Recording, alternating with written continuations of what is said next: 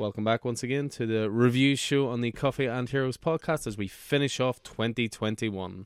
We may be recording on the 1st of March, but this is releases on the 29th of December 2021. And again, this was a week that had some really big titles, lots to discuss, lots to recommend and chat about here.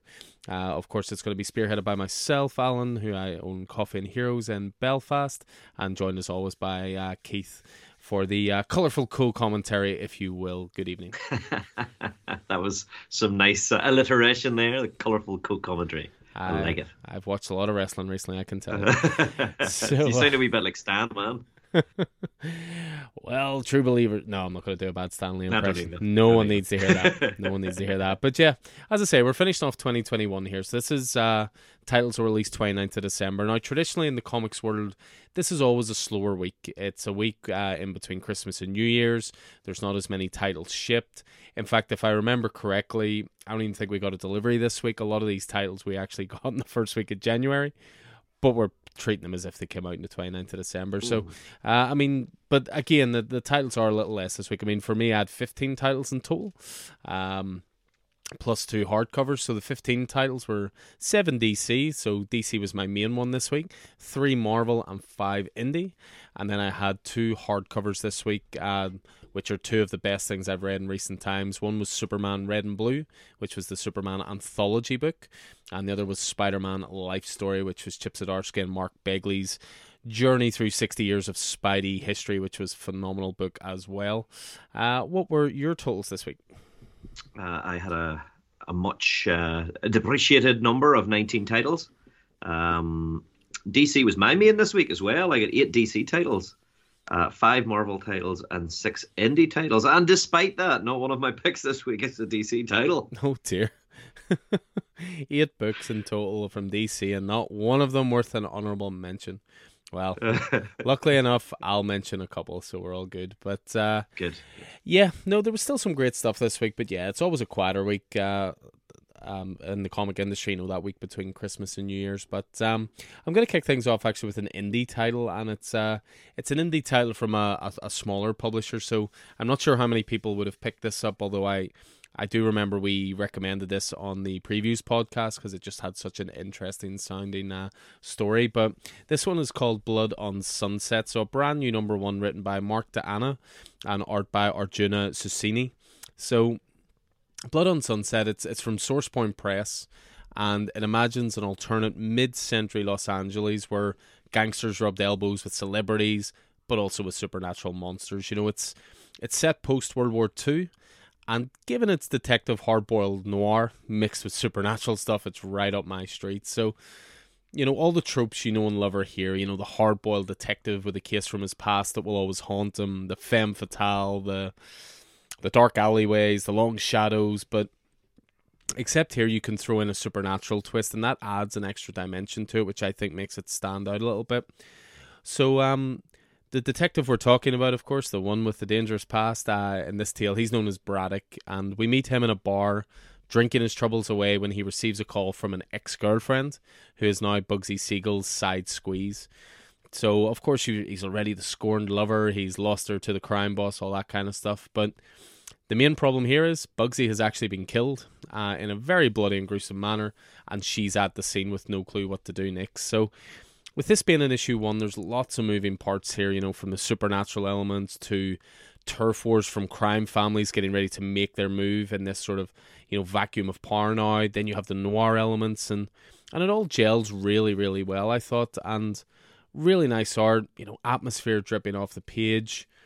Again, we're sitting here recording in March. Issue 2 has not come out yet, and sometimes that is the drawback with these sort of smaller press publishers. Maybe their release schedules aren't quite as adhered to as, from the big 2 or from Image or so forth. But I'm really, really looking forward to picking up number 2 of this. So, Blood on Sunset number 1. Thought it was a great wee book. Oh, sounds like I missed that one on. I must get a wee look. Must get a wee borrow off you. I think that can be arranged. And from a number 1 from me to a number 1 from you.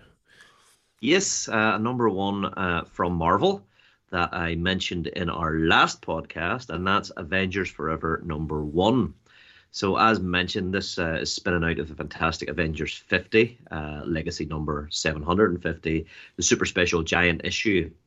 And this is a new series chronicling the adventures of the multiversal Avengers as they fight against the multiversal masters of evil who were introduced in that Avengers 50. The link to the 616 universe, which is very much at stake in the story, is the Robbie Reyes Ghost Rider, drawn from the 616 Avengers as he discovers his mysterious destiny as the multiversal Ghost Rider, the only one of his kind across the multiverse. And how many times can I say multiverse or multiversal in this particular review? I don't know. Robbie, together with a multiversal cyber cop, there's another Deathlock, finds himself on a blasted version of Earth, home to Tony Stark, the invincible Ant-Man, and the Red Skull in the possession of the Venom symbiote. As I said previously, seeing who these, cross-universe heroes and cross-universe villains are is really cool. As this gets going, and from the awesome cover alone, I am really excited for the various versions of our popular and maybe not so popular heroes as they build the team, which I imagine will be rotating, and as they build the tail. Jason Aaron and Aaron Kuder pull out a fantastically dynamic first issue that promises that Aaron has got an epic sprawling saga all across the multiverse planned. And as an old school Marvel fan, I'm hooked from issue 1. This is going to be an absolute blast. And Aaron, who has been inconsistent in Avengers up until fairly recently, has proven himself an outstanding writer on other books like Thor and Conan rather. And this book has, I guess, the promise of enough of that sort of metal attitude that Jason Aaron embraces, that I'm hopeful it will succeed. Where I don't think, the similarly themed Justice League Incarnate has necessarily succeeded, in the same way. Lots of enjoyment and anticipation here. Did you pick this up at all? Nope, but after our little conversation about Avengers on the previous pod, and then obviously link it into this as well, this will be one for me to jump onto retrospectively. I think that Avengers Forever's reached issue 3 now, so not too much to get caught up on, but I do like Aaron Kuder's art, so that's actually a big draw for me there. But we'll move away from that, and you may not be able to mention any DC titles, but I will certainly pick up that baton with Task Force Z. This is a British and Northern Irish podcast, so it's Task Force Z, not Task Force C. I ain't American. Task Force Z number 3. This is written by Matthew Rosenberg and art by Eddie Barrows, and this for me is DC's silent assassin of a title. This title is fantastic, and not enough people are reading it, I think. With issue 3, we jump straight into the aftermath of the big reveal from issue 2. Deadshot is back. You might remember from Tom Taylor's Suicide Squad run, he made a big deal about killing Deadshot off. I love to see some cross-continuity of titles, and Deadshot is brought back to life in this one, and he's joining the team. The only problem is his first impression is shooting Jason Todd in the chest, although who hasn't wanted to do that, let's be honest. But we kick things off with Jason being saved and then having to integrate Deadshot into the team, while attempting to hold no grudges, of course, as well. This was another fantastic issue for this series. The general concept is excellent. The execution is even better. There's horror moments in this. There's comedic moments. There's tons of great character interactions. Again, as I say, we've a decent amount of people in store with this in their pull list, but I can't help but feel it deserves a much bigger audience. I think Rosenberg, he's always been one of our favourite writers. He's doing great stuff now at DC. He's done brilliant stuff at Marvel the last few years. We've always tried to jump on and push and recommend as well. And he's so skilled at Revelations, I think. And, we learn by the end of issue 3 who's really behind putting this team together. It ain't Amanda Waller. And to be honest, if I gave you 100 chances, you'd never guess who it was. But it also makes complete and utter sense. So, yeah, Task Force Z, as I say, just such a fun title. And it's a lot darker than a lot of DC titles have been. It is a zombie book. It is a violent book. It is, not necessarily heroes that you're rooting for, but at the same time, it's starting to give them redemption and so forth. But, yeah. Big fan of this title, and again, not enough people are reading it. So, Task Force Z number 3, my second honourable mention for 29th of December. And is that a prestige book or? Nope, that is just a normal sized title. It's not even Black Label. It's just me and DC. And there's actually going to be links. I'm a little bit ahead of this now. I'm at issue 5. There's actually links to the main Batman title as well. this is a great book for tying in continuity strands in the DC universe. You know, we've always said it that Marvel have always been better at tying in continuity to their books, whether it's because a majority of them are set in New York, or, you know, there's always a lot of cross continuity in Marvel books. In DC, you don't always get that.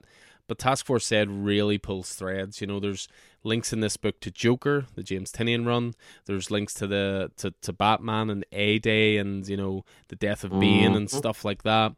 There's links to that Suicide Squad run. So, yeah, I just think this is a great book. I think it's 12 issues. It doesn't state explicitly in the title the way, say, DC versus Vampires does, that it's 12. But I have a sneaky feeling this is 12 issues. And, yeah, strap yourself in. Strap yourself in for the ride. It is great. So, yeah, Task Force Z number 3. So, moving away from DC and back into the world of indie. What do we got? We've got Once and Future number 23 from Boom. And this one is a quieter issue with less action and more character work. But the creative team gives it their all and reminds the reader why Once and Future is one of the best books on the racks at the minute. That said, the Gillen Mora Bond villain epic about the power of story is probably now so narratively dense and complex of character that I would find it difficult to recommend it to new readers who were unwilling to pick up the trades, though why wouldn't they pick up the trades? Because it's absolutely bloody fantastic. Master Scribe Kieran Gillen is reaching into Britain's mythical past to present us with two versions of Arthur, that of Thomas Payton's romantic Le Morte d'Arthur, and that Arthur is the more acceptable, sanitized version when set against the Druidic pagan otherworld version of Arthur, originally raised by the white supremacists way back at the very beginning of this fantastic tale. But they've set up camps and they're pitted against one another. This is all set against the backdrop of Bridget, who is still one of the most fantastic characters created in comics in the past couple of years, being held at rifle point by her estranged daughter, Mary, Nimue, sometime Guinevere, depending on her role in the story, who is desperate to save her own son, her version of Galahad, who's now an undead worm-eaten centaur, to save him from the story that he's become trapped in. The other group then, including Rose's parents, are at the Grail Castle playing out the story of Jack and the Beanstalk, and our crew is trying to access the armory of Britain's greatest ever monster hunter, William Shakespeare. So there's a lot going on, and as mentioned, this was a quiet issue, but it's perfectly balanced, and it's made into a gorgeous visual treat by one of the best creative teams in modern comics. What did you reckon? I mean, that says it all. This was a quiet issue, and just look at how much is going on. Yeah, I fully agree that this is not a title you can really jump on now. There's so much mythology building, so much world building, so much character building. The character dynamics have shifted all over the place. You really do need to be on this from the start, but as you say, why wouldn't you be? It's consistently one of the most beautiful issues on the racks. It's got interesting characters, and again, it's worth reading just for Bridget on her own, let's be honest. Just a great character, but I have a sneaky feeling Once and Future might be coming to an end relatively soon. I would estimate maybe around 30. Yeah, the stakes are certainly rising and moving in that direction, as if we're hitting the back third, for sure. Yeah, but then, yeah, I mean, I suppose we had the time jump, and it was a time jump and the change in status quo. That was at issue 18. That's the thing. That felt like the midpoint to me. So, yeah, maybe 30. I don't know. I'm just speculating more than anything. But, sometimes you can have too much of a good thing. I think, like, when I finished off Die recently, of course, another Kieran Gillen joint, 20 issues was perfect, and I thought that series ended really, really strongly. So, and just from a store point of view as well, this is something I've noticed certainly since The Walking Dead finished. It's so much easier to recommend titles to new readers that have finished.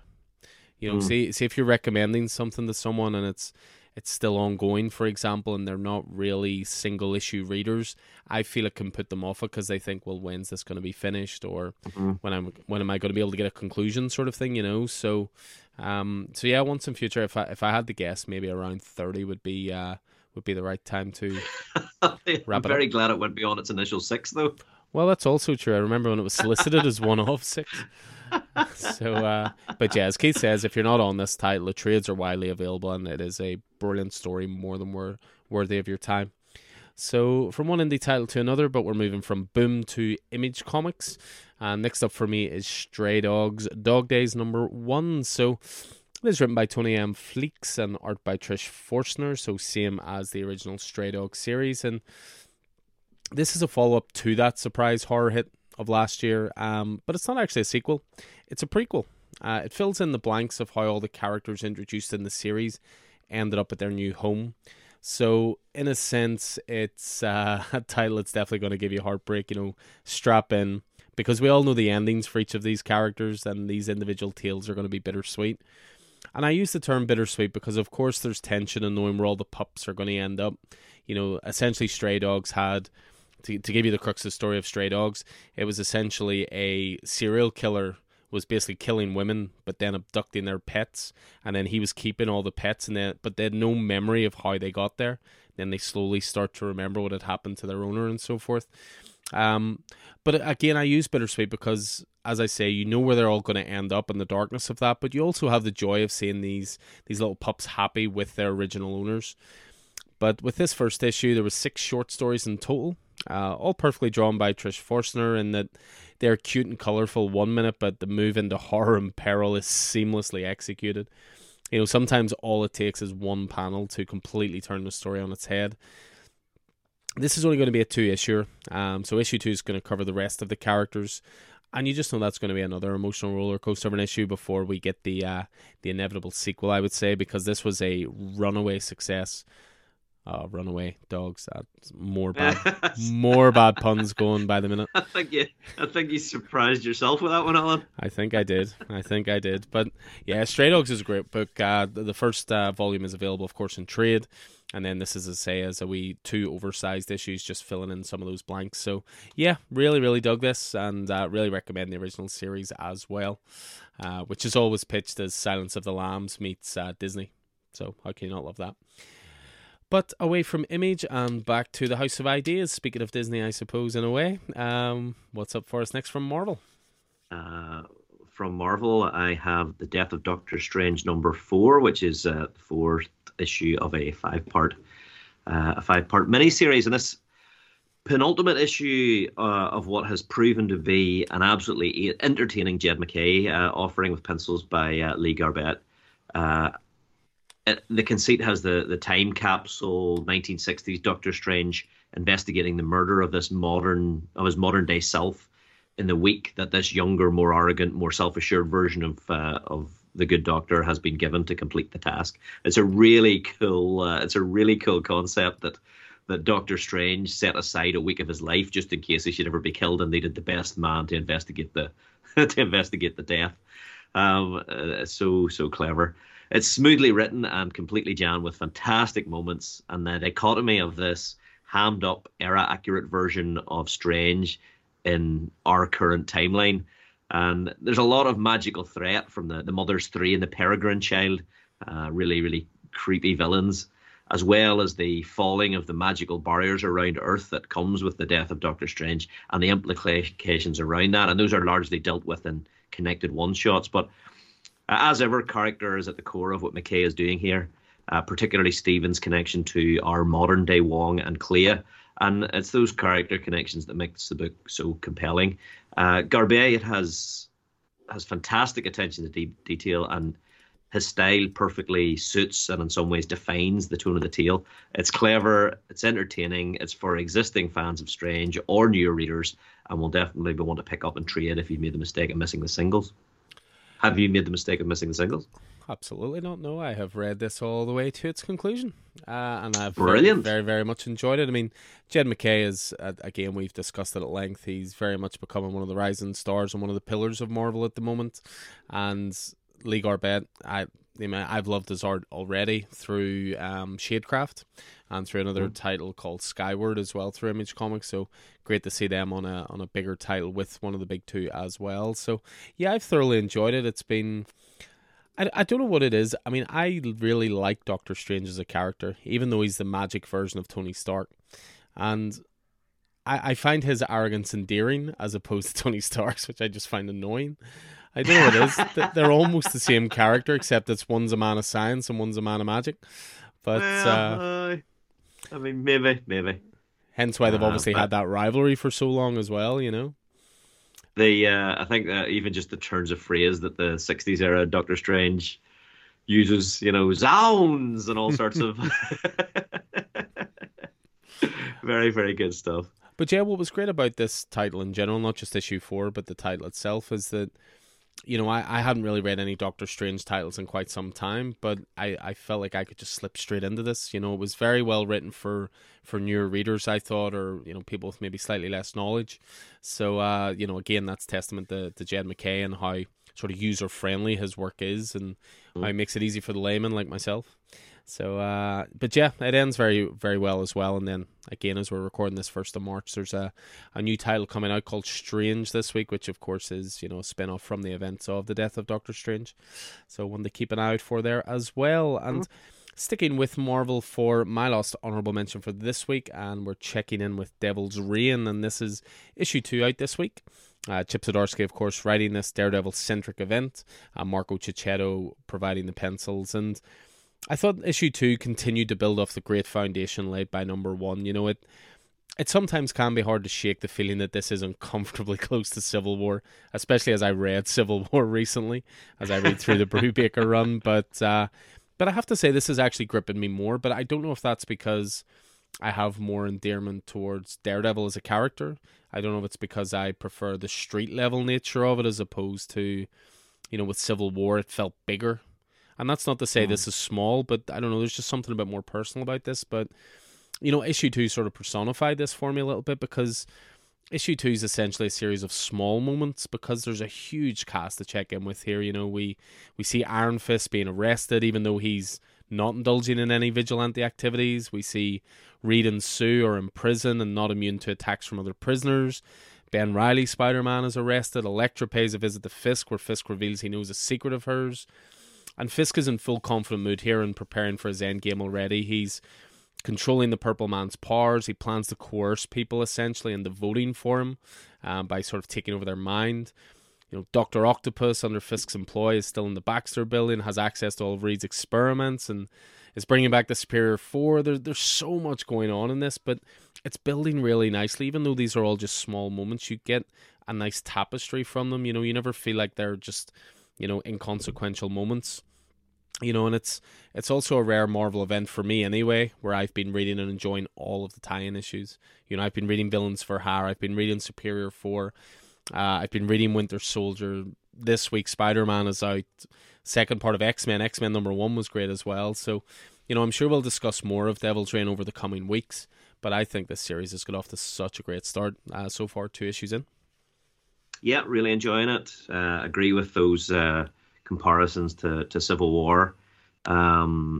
It's a really well put together. It's a really well put together series. It's interesting in watching Zdarsky write some of those other characters that he maybe isn't as familiar with, or certainly hasn't written before. I've got no doubt that the Beyond Corporation will have Ben Reilly Spider-Man bailed out in no time. But I do love what has precipitated the event. The idea that Kingpin isn't in control of his own mind because Daredevil has used a tool to remove his identity as Matt Murdock from Kingpin's mind and his files and everything, and that frustration has led Kingpin then to use Purple Man's powers to take other people's ability to choose away. It's very interesting, and very, very good stuff. Very enjoying it. Though I have to say, there's a couple of wee sort of events going on, wee sort of line events going on at the minute. In particular, the slightly less glitzy Reckoning War and Fantastic Four, which actually has my attention more than Devil's Reign. Well, I'm sure we'll get on to that in the coming weeks, as Reckoning War has even brought me over to Fantastic Four as well. Oh, interesting. But it's good with, just to finish off on Devil's Reign, what I like about it as well is that it's very much indicative of Zdarsky's entire Daredevil run, in that he is just as interested in Wilson Fisk as he is in Matt Murdock. Mm-hmm. His Daredevil run could almost just be called Daredevil Kingpin. because he's Mm. focused so much on both of them, and Devil's Reign is definitely the same. So yeah, this was the week of Devil's Reign number 2, and again, definitely worth an honourable mention there for me. So before we jump into picks of the week, why don't we have one last honourable mention then from yourself? Yes, indeed. For me, it's Image, and it's Echolands number 5. If you haven't read Echolands at all, it is one of the most gorgeous and certainly the most experimental comics on the shelves today.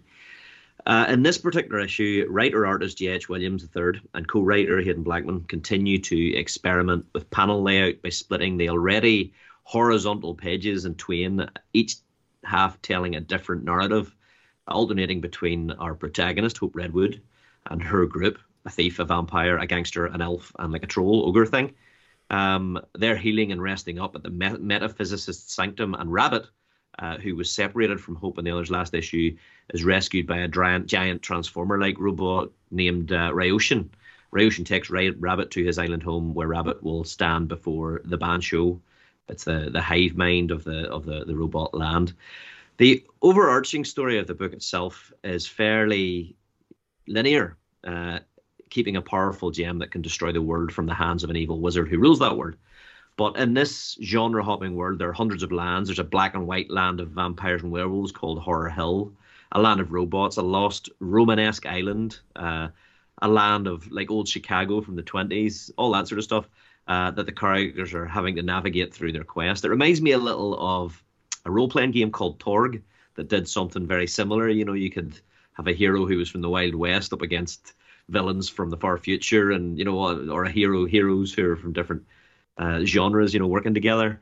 But this particular issue is a little quieter, like that last issue of Once and Future, giving the characters time to breathe and process everything that's happened in the first 4 issues. It's a great device. The artwork is absolutely astounding here. Just there's nothing touching it. The balance of characters, each drawn in a different style, and jam-packed, infinitely varied backgrounds, and the way the styles and the page setups are uniquely used. It's really the only thing coming anywhere close to all the variety of Mike Huddlestone's art styles and decorum, and it's just an absolute joy to behold. What do you reckon? You on Echolands as well, are you? Yeah, I've been on from the start as well, just because of that individuality of it, as you say. It's, I mentioned before, certainly in a previous pod, about Batman One Dark Knight being very cinematic because of that larger, scale and double page spreads and stuff. I mean, this took it to an even more extreme because it's like the longest widescreen display you'll ever see in comics.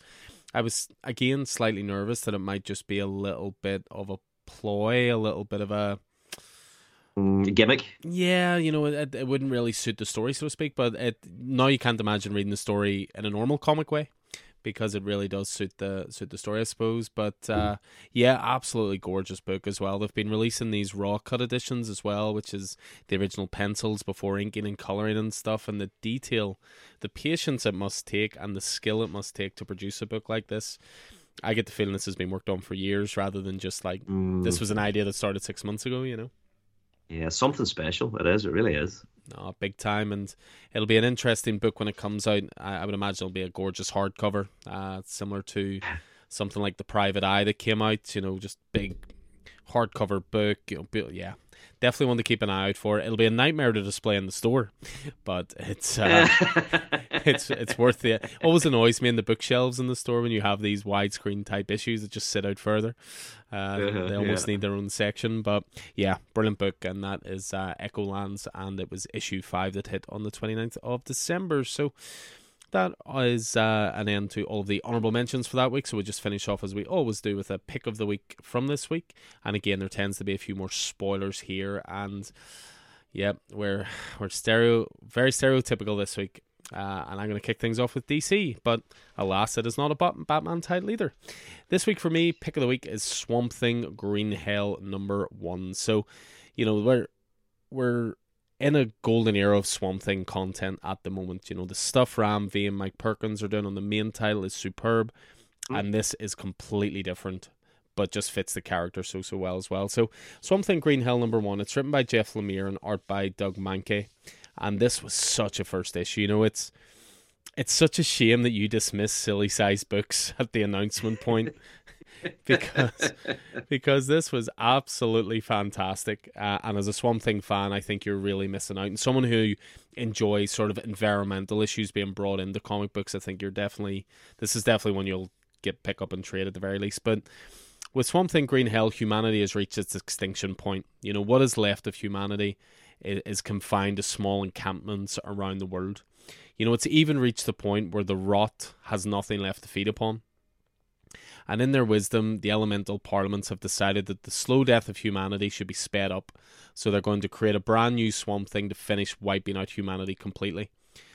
But there are some humans that remain that are determined to continue their existence. You know, they've built settlements where they can. They've fortified as much as possible to protect themselves. But of course, as we know from every story, from The Walking Dead to any other end of the world story, of course humanity still can't get along. You know, even when faced with the extinction of their species, with barter systems set up between settlements, and of course there's bullies running around threatening people if they don't pay up. You know, it really does ask the question, is humanity even worth saving? Even when faced with their own mortality, they still can't get along. But can they even save the world when it's reached this point? You know, what lengths should they go to, and is it worth letting in the devil to save the world as we know it, if you will? There's a reveal late in this issue that just shows the confidence the creators have in this story, and it is a genuine hell yeah moment. The art is phenomenal as well. Doug Mahnke is able to balance sort of the quaint and detailed settlements with ridiculously heavy horror imagery and full-on bloody action sequences. These are seriously some of the most brutal sequences we've seen in recent DC issues, and the title is more than worthy of its Black Label status. There's great character work here as well. The main character is called Donald. He's always there to reassure his daughter that everything is going to be okay. You know, he feels like a fully formed character already, and this Powerhouse creative team, as I say, they are at the top of their game here. They have full confidence in this title. You know, Jeff Lemire, he spun one of my favourite ever Animal Man runs during the New 52 era. And there's actually a lot of links to that as well, which is going to, you know, reward long-time readers. Overall, just an absolutely essential title. It's a perfect bedfellow for Ram V and Mike Perkins' excellent run, you know, given the tonal differences and different set of characters at play. The two titles will never step on each other's toes, but I would argue they're of the exact same quality. Phenomenal book. I have read this 3 times. And given the size of our pull lists, we do not have time to read things 3 times. But I read it twice, reviewed it, and then as I reviewed, I was like, I need to read this again. Honestly, if there was one book that was going to, you know, take you away from your strict no Black Label books, it's this one. I will throw you this tomorrow. I've got it in the store. I will throw you my copy tomorrow. It is so good. All right. Okay, cool. It sounds really, really good. Sounds very good. I have the same problem with the Black Label Prestige Plus as you would have displaying Echolands in the store.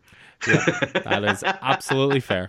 Absolutely fair. So if we're being stereotypes here and it's a DC title from me, it must be a Marvel title from you.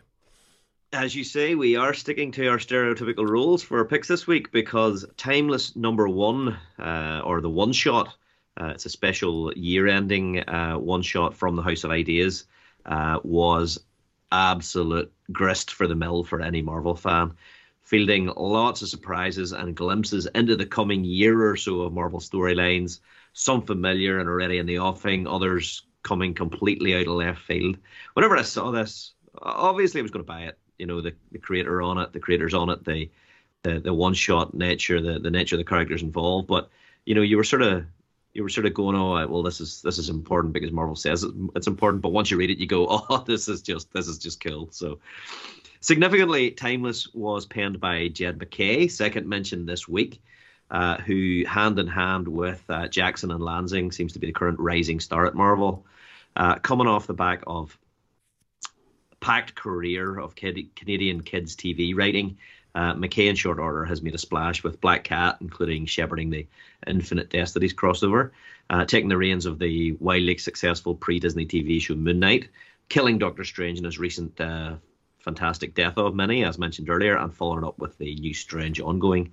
Would it be a lazy comparison to see him as an early stage Joshua Williamson? What do you think? You might be onto something.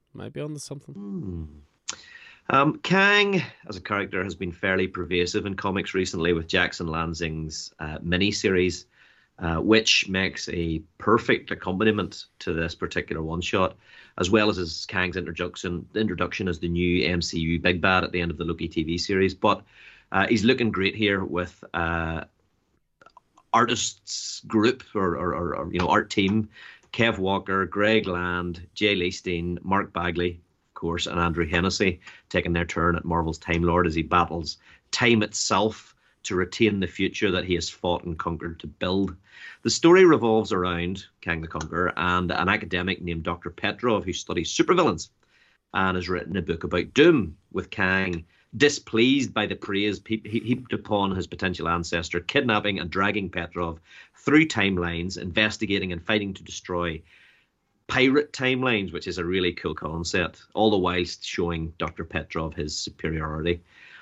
As the story, which would seem to be particularly new reader friendly and a perfect jumping on point for many Marvel titles this year, progresses, we get glimpses in time rendered by various members of the art team, and those glimpses tease events that readers will get to read in this coming year. There are hints and glimpses through the eyes of many characters and teams that will capture the interest of many readers. This is like a tour of the Marvel universe of heroes. So fun to look at and really gets you ready for the upcoming year of Marvel Comics. As far as the story, McKay does an excellent job of writing this duo. Dr. Petrov's narrative in the background throughout the issue was really, really fascinating. It's a tool that's reminiscent of Tom King's fantastic Supergirl mini, where the alien girl Ruthye, who Kara is escorting as the point of view character. Petrov gives his opinion on how he views Kang the Conqueror and how that changes, across the story. And this really gives a good insight into both, for both new and old readers to put in perspective of what kind of a villain Kang is and how he thinks and why he does the things he does. There are some surprise guests that really added to the story. It added to the timeline snapshots that we get earlier in the issue to make readers really question, what is coming up for Marvel events in the next year. I'd say that this is a must-read Marvel comic for old and new fans alike, and connects very well to the recent Jackson Lansing 5-parter, Kang the Conqueror, to paint a full picture of the Conqueror. Plus, who doesn't love those little teases of what's to come? And that final page turn is a doozy. Fantastic stuff.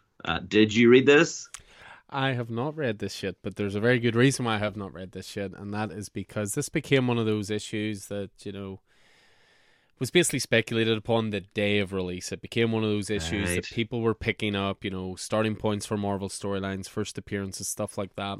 And we sold out of it really, really quickly. But Marvel did jump on the second print run for it. And I actually have, interestingly enough, it may be 2 months later, but I have a second print arriving this week, so I can finally read the thing. Good. So I did genuinely want to read it. I was going to say I'll bring my issue in for you, but if you've got second print coming, that's awesome. But yeah, great book, really, really compelling stuff. Yeah, it's always good to hear with those one shots when they're sort of setting up new stories that they're as user friendly as possible, because it's your Marvel fan or your DC fan, they're probably going to be in it for the next year anyway. They'll be excited to see what's to come, but it's those new readers you want to interest, and you want to just feed enough breadcrumbs to that they want to see what's going to happen next. So and again, we've spoken about it before. Jed MacKay is just such a user friendly writer. He takes simple setups, good character work, and draws you in. So certainly with his influence on this, I'm sure that's why it stands out quite a bit as well. But a rotating amount of artists there. I mean, is that jarring at all through the issue, or is it well laid out the way it's done? Yeah, it's well laid out the way it's done, because each of the artists handles a different glimpse, a different vignette. So the difference you see. Oh, there's framing sequence as well, is all drawn by the one artist, if I recall, as well. So no, it's absolutely fine. It's absolutely fine. Yeah, it's nice. It's nice whenever you see it done like that way. Yeah, exactly. You're not just seeing, a switch page to page that sort of jars you out of the story, as you say. Yeah. Cool. So, that is Keith's pick of the week then. That was 29th of December 2021, the last time we will be saying 2021 on the review show. And that was Timeless #1. The one-shot sort of is a year-end for Marvel, but also the beginning of exciting things to come in 2022. So, yeah, that is going to do it for us this evening. 2 weeks caught up on, but we are going to adhere to a stricter schedule for the next few weeks, and we promise we are going to get caught up. It's going to take time, but we're going to get there. We'll get there. We will. So thanks as ever to my co-host Keith. It has been a pleasure. Always good to just sit and chat about some comics with you. Yeah, it certainly was. Good fun. Good fun. Excellent. So as ever, guys, anything appeals to you there, or you like the sound of anything, or you've missed out on a title here or there, just get in touch with us and we'll always do our best to get you sorted in the store. So as ever, hope you enjoyed this, hope to prove useful, and we'll look forward to seeing you in the stores soon. So take it easy out there. So I've been Alan Taylor, and this has been Keith Miller. You can find Alan in store at Coffee and Heroes, and on Twitter, where Alan is at Coffee and Heroes 1 and I'm a ScannySon00. Coffee and Heroes is a local comic book shop, coffee shop and community hub in Northern Ireland, based at Smithfield Market in the centre of Belfast. You can find Coffee and Heroes on Facebook, Twitter and Instagram, or email us at coffeeandheroes@hotmail.com. Make sure to check out our YouTube channel as well. The Coffee and Heroes podcast is available on Spotify, SoundCloud, Apple Podcasts and through all good podcast platforms. Please like and subscribe and leave a review so more people can find us. And until next time, happy reading and hope to see you in store.